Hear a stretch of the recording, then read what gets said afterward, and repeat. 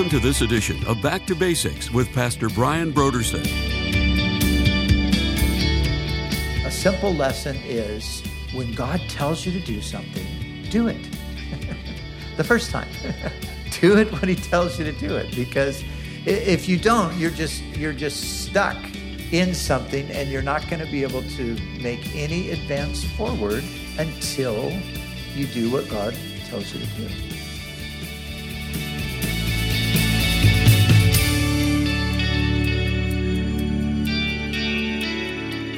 Today on Back to Basics, Pastor Brian continues his study through the books of the Old Testament prophets. Join us as Pastor Brian begins his teaching on Jonah, chapters 3 through 4.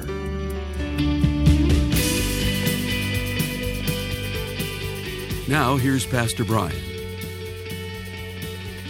All right. So Jonah chapter 3, if you want to turn in your Bible there. And last week we looked at the first two chapters. And you remember the story of Jonah is one of the most well-known stories in the Bible, and primarily because Jonah gets swallowed by a great fish. And so every kid in Sunday school has heard the story of Jonah. But the background to him being swallowed by the fish is that he is revolting against the call of God. So we pointed out how Jonah is a prophet, and he's from northern Israel, up around the city of Nazareth, where Jesus would be raised, in a little town called Gath-Kepher. And so the word of the Lord comes to him and tells him, chapter 1, verse 2, "Arise, go to Nineveh, that great city, and cry out against it, for their wickedness has come up before me." So the date is not absolutely certain, but it's sometime in the mid-700s BC. Nineveh would become the capital under Sennacherib, who would come later in their history, about 40 years later. So there's a current king. There's different opinions about who the king was at this time. His name doesn't mean much to us, so we don't need to go into that.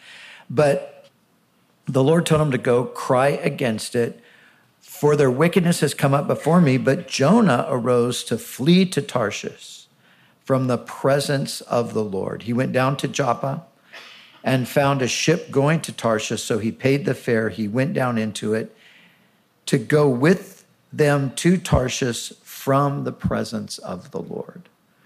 So Jonah just wants to get as far away from this call that God has given to him as he possibly can.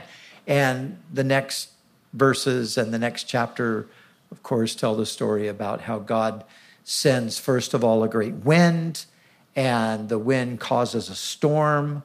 And then eventually Jonah tells those he's on the ship with that he's the root of the problem. So throw me overboard. And they do. They throw him overboard, and the Lord had prepared a great fish. And the fish swallowed Jonah, and he was 3 days and 3 nights in the belly of the great fish. And then the last thing we read was that the fish, after Jonah had come to his senses, within the fish during the 3 days and 3 nights, he finally cries out, and then he acknowledges that those who regard worthless idols forsake their own mercy. And he thanks God for his mercy upon him. So the Lord spoke to the fish, and it vomited Jonah out onto the dry land. So now the word of the Lord came to Jonah the second time, saying, "Arise, go to Nineveh, that great city, and preach to it the message that I tell you." So we're back to square one, as we mentioned. Jonah has gone off on this diversion, this detour, but now God brings him right back to the spot and gives him the exact same command. And I think many people could tell a similar story, not that they were necessarily swallowed by a great fish, but that God was calling them to something. They didn't want to do it. They tried their best to get out of it. And after all of those attempts, it all failed, and they end up right back where they started with the same command: go to Nineveh, or go to whatever the thing is. So a simple lesson is, when God tells you to do something, do it. The first time. Do it when he tells you to do it, because if you don't, you're just stuck in something, and you're not going to be able to make any advance forward until you do what God tells you to do. You know, it's funny because sometimes people are, I mean, I've had a number of people at times ask me questions about, well, you know, what do you think God, and what does God have for me out here? And I believe God wants me to go and do this and that and the other thing. But then there's something right in front of them that God has called them to deal with, and they are trying to ignore that, trying to pretend like that's not an issue. And they're thinking somehow that they're going to just hop over that and get out into this greater call of God.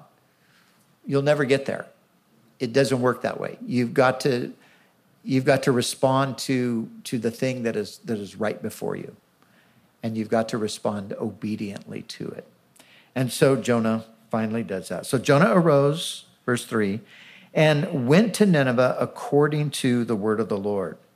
Now Nineveh was an exceedingly great city, a 3-day journey in extent. So it seems like there are Hebrew people who think that there's maybe a different way to understand this, but I think generally most translations give the impression that what's being described here is the city geographically, that it's a 3-day journey to make it across the city. So it's a big piece of land. And so Jonah began to enter the city on the first day's walk.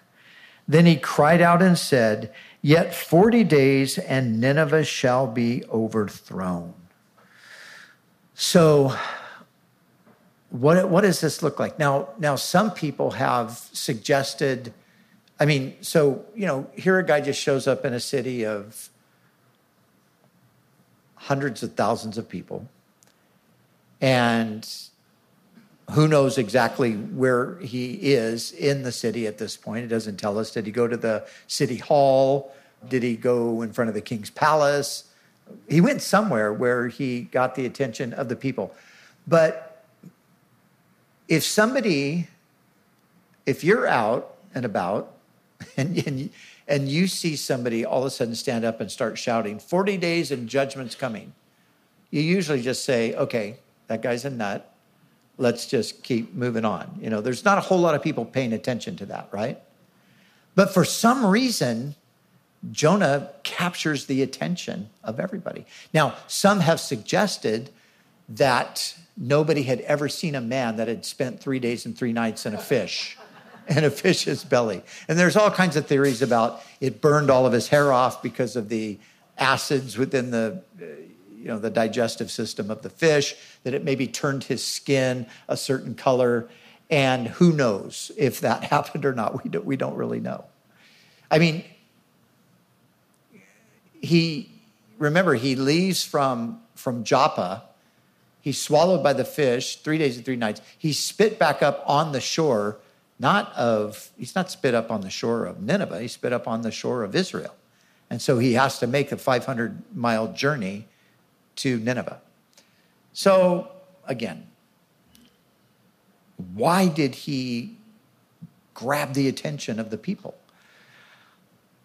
It could just be that this is the moment where God is doing something. And it's obvious that God is doing something in the hearts of people because of the fact that they respond. So maybe they're listening to him because they're sensing themselves that something might be coming their way, something negative. Now, the question has been asked, what kind of things would sort of open people up like this? People who were idolaters, people who were extremely sinful. I mean, this wickedness has risen up to God. This, as we pointed out before, they are a brutal, violent people. So what kind of things would get their attention to get them to maybe start rethinking their life? Well, the suggestion has been war would get their attention. And just so happens that during this period in their history, they had been attacked and actually overcome by a number of different groups. Another thing was any kind of an earthquake, any kind of a serious earthquake. There just happened to be an earthquake around this time. Another suggestion was that any kind of pestilence. So a pandemic, that would be something. And then the other thing that was mentioned was an eclipse. And actually, all of these kinds of things had been going on over a number of years around Assyria. So it could be that the people are primed for the message of repentance because all of these things have been indicating to them that the gods are displeased with them. Now, they would have thought in terms of gods, right? Because they're pagan. But that is a suggestion, and I think that there's probably something to it. Because what happens, we know from our own experience, right? When these kinds of things start happening, all of a sudden people start rethinking their lives. And all of these different things, they usually lead to some kind of an openness on the part of people. And so that very well could be why they are willing to listen to Jonah. So he cries out, 40 days and Nineveh shall be overthrown. So the people of Nineveh believed God, proclaimed a fast, and put on sackcloth from the greatest to the least of them.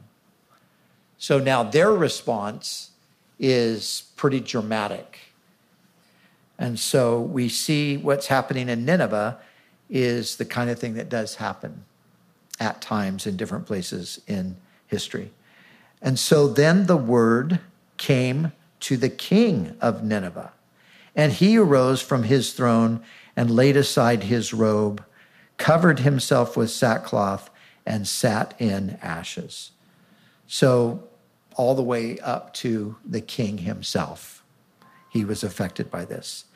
And he caused it to be proclaimed and published throughout Nineveh by the decree of the king and his nobles, saying, let neither man nor beast, herd nor flock taste anything.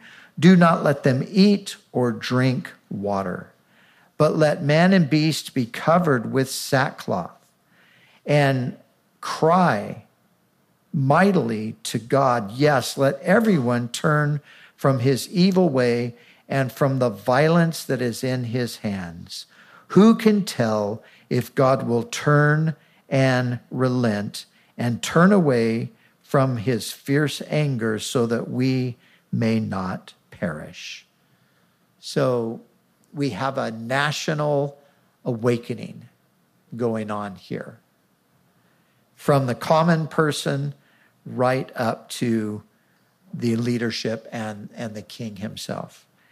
And notice, let everyone turn from his evil way and the violence that is in his hand.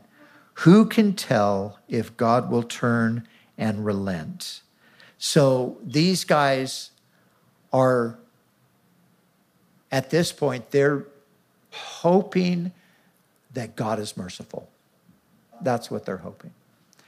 And what do they find? They find that God is merciful. And this is the amazing thing about the Lord. He is full of mercy. He's slow to wrath. He's slow to judge. He's abundant in mercy.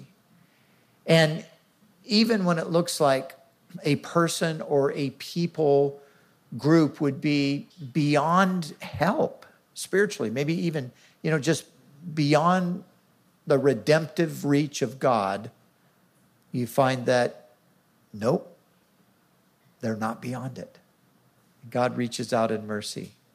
And that's what he did here. And so it says, then God saw their works and they turned from their evil way, and God relented from the disaster that he had said that he would bring upon them, and he did not do it. So God relented. Now, this has posed a problem for some people because the Bible does tell us that God doesn't repent. God doesn't change. God is not a man that he should change his mind. Because the Lord does not change, we are not consumed. His mercies never fail. So there's plenty of places where we're told in Scripture that God doesn't change. So somebody says, look, a contradiction. God changed. And the Bible says he doesn't change. So here we have a dilemma. But we really don't have a dilemma, because when the Bible says that God doesn't change, it means that God doesn't change in his essence or his nature. Just like the New Testament tells us about Jesus, he's the same yesterday, today, and forever. That's what it means. God is immutable in the sense that his nature doesn't change. He's always a God of mercy and compassion. He doesn't at some point decide, no, I'm no longer that God. He's always a God of love. He's always holy as well. He's always righteous. He's always just. So those are the unchanging things about God, his nature, his attributes. What we have here is clearly God responding to the people's response to his call to repentance. So 40 days and then judgment comes. I mean, that's how it's translated. But it seems like the Ninevites even got this, that there was implied in this that judgment didn't have to come. After all, why give 40 days? Why not we're going to just nuke them right now? But the 40 days seems to have given them a sense that, well, maybe we could avoid this judgment. And they were right. That's exactly what was intended. So no changing in God's nature. He remains the same, but they changed their behavior, and that then changed what God had intended to do. Had they not relented or repented, had they not humbled themselves, then just as God said, the judgment would have come. But they did, and so it didn't. Now, here's where it gets unbelievable. Now, remember, Jonah is a prophet. And we said this last time, but some people say, well, how is Jonah a prophet? Because the Jonah itself there's nothing prophetic in Jonah. It's a historical narrative, just telling us a story of what happened. But then remember, we saw that other passage in 2 Kings 14, I think it's verse 25, where certain things came to pass as they had been spoken by the prophet Jonah, the son of Amittai from Gath-Hepher. So, okay, there's an indication that he did prophesy, even though it wasn't written down. But remember, Jonah was a prophet in his experience primarily, because as Jonah was 3 days and 3 nights in the belly of the great fish, so the Son of Man would be 3 days and 3 nights in the heart of the earth. So it was his experience of being 3 days and 3 nights. That is the prophetic element. But point is, he's God's man. God told him, go to Nineveh. But he's a prophet who has no heart, no compassion, no mercy. He's a prophet who doesn't even want God to forgive people. So, sometimes we make the mistake of thinking that only a perfectly godly person will be used by God. But if you are around Christians for any amount of time, you will quickly realize that obviously can't be true because there's not really any such thing as a perfectly godly person. Now, that's not to promote the idea that we should be ungodly and not worry about it because God's going to use us anyway. There are consequences to that. But Jonah it's just astounding where his heart was in relation to all of this. So they repented, they turned. There was a great awakening, if you will. There's an outpouring of the Spirit of God in conviction on these people. Now, I mentioned this last time. This doesn't mean that they forsook their idols and they began to worship the God of Israel. There's never anything in the text that implies that. There's never anything in the Assyrian historical record that implies that. And the other thing is, less than 40 years from this, Sennacherib will come and he will attack Israel. And the Assyrian kings will lead the northern kingdom into captivity. So this is a temporary change in their circumstances and in their hearts. And it's an outward turning away from evil, but it's not anything that deeply alters the course of the nation. But still, God spares them.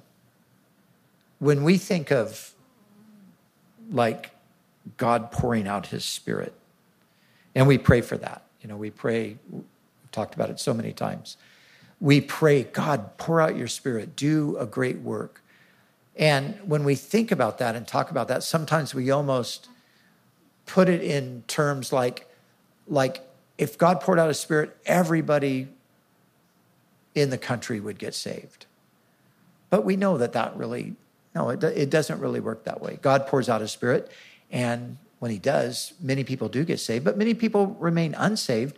But sometimes even unsaved people, even though they don't embrace personal faith in Jesus, it affects their lives because it's no longer popular to be living the way that you used to be living.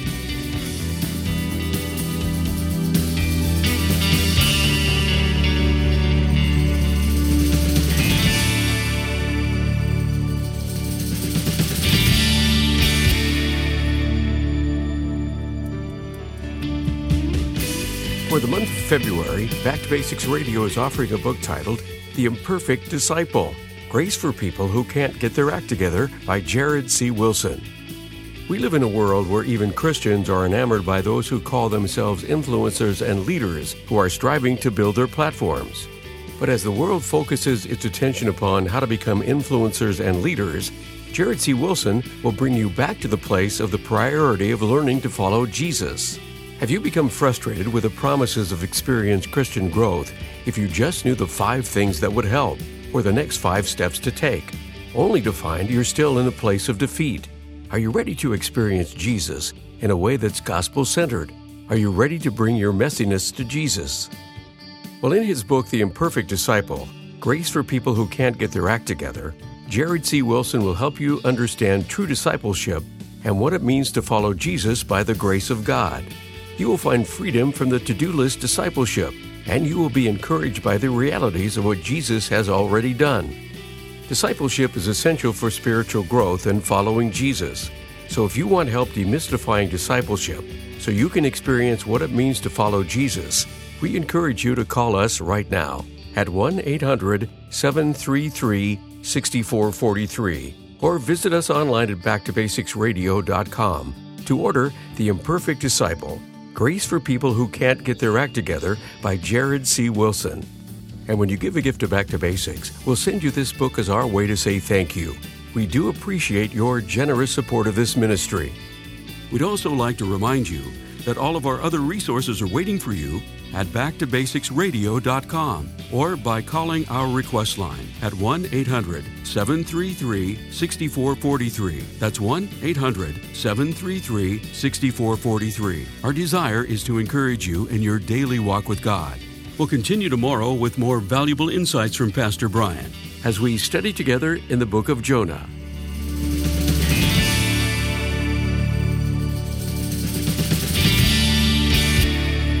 Back to Basics is the preaching and teaching ministry of Calvary Chapel, Costa Mesa, California.